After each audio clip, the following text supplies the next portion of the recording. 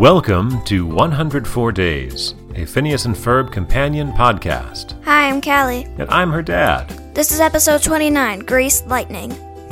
So this is the one where they're racing chariots through Danville, and Dr. D is destroying Perry the Platypus, and all the platypuses.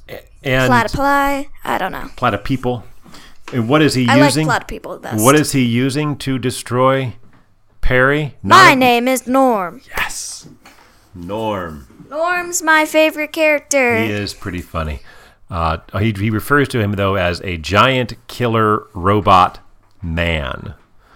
Because the enemy of the platypus is man. Mm-hmm. On the formula, we scored a 7. We don't have any idea what Linda was doing. And we didn't hear Curse You, Perry the Platypus. We also had some variants on What You Doin'. Instead of Isabella, it's Lawrence the dad. Hey boys, what you doing? And instead of saying, "Oh, there you are, Perry," he just said, "Where you been?" And the Where jingle, have you been, Perry? He was not at Doofenshmirtz Evil Incorporated, but Doofenshmirtz Abandoned Theater. So we're going to give that a 7 all told. It would sound better if there was music behind it, just letting you know. The song was this sort of hard rock song. My Chariot. My chariot, chariot. That whole sequence is very loud because the music is very loud. And it's awesome. And Candace is screaming the entire time. I did like the recurring gag where Candace looked like Medusa, with the snakes for the hair. And then she's like, "That doesn't look like me." And then the chariot they made for her, "That doesn't look like me. I don't have any wheels." It doesn't look like her. Well, it's gray. She's not gray. Yes, but the general look was. They were trying to make it look like Candace. Well, Callie, what are our top 3? What's your number 3? My number 3 is when Isabella says, "No rules?" Well, if those are the rules. I also liked that. But it's your number 1. What? Don't spoil it for everybody. Well, now they know. How would they know? They know. So my number 3 is really everything Norm said. Because Norm is, I don't know, I guess he's supposed to be like some idealized 1950s version of a suburban dad. Because the way he talked, he was always in such a good mood. And except it was robotic. Here are the lines that he had as he was chasing Perry around. First, one of those would have been my number 1, but they weren't that funny to me now that I think about it. The enemy of the platypus is man. Then, perhaps we could discuss our differences over coffee. We should do this more often. Are those slacks new? They make you look slimmer. Honey, have you seen my keys? Honey, what? Where's my super suit? What? You can borrow my rake. Let's invite our wives next time. I really liked the last one. I didn't hear it. Where's my rake? And then the last thing he said as he was chasing Dr. Doofenshmirtz, who Perry had put a platypus cap on his head. Secretly, I'm very lonely. Yes, so there's another recurrence of that phrase that we have heard at least once before on the guy from We're Getting the Band Back Together, the bass player.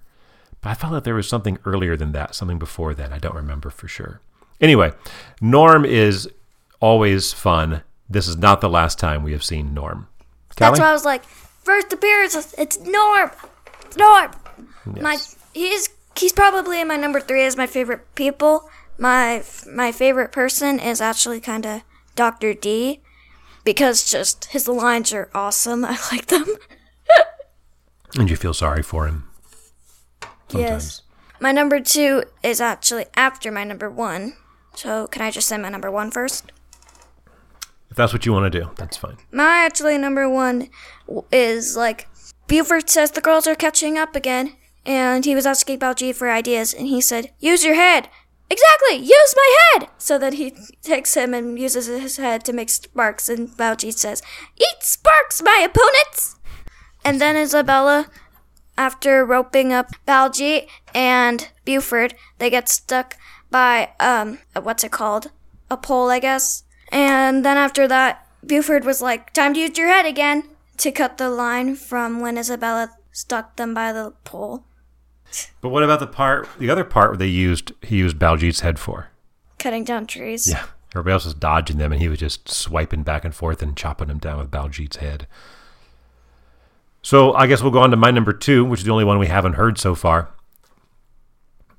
where right at the very beginning, Lawrence is showing them, he says, this is an actual replica of an artist's interpretation of what some random guy of no significance believed that the chariot of Asparagus might have looked like. I appreciated the long run of qualifiers in that phrase. Also worth noting when they put asparagus, it was just asparagus. They were pronouncing it differently. I thought it was funny because sometimes my school was like, this is what people think dinosaurs were like. Like, you don't know if they had purple skin, fur, things like that. Exactly. Everybody just has an idea. Well, that's about all we had to say for this episode. Not really a lot happened. It was a chariot race, and it was Norm chasing Perry, and just a lot of stuff going on. So, Callie, what would my person do if they want to send us an email? Send us an email at callieandherdad@gmail.com. That's correct. And as we go out on Ferb's line, right toward the end, as they were making it seem like Candace was actually turning people into stone, Ferb was just walking around with his eyes covered. He put his hand over his eyes.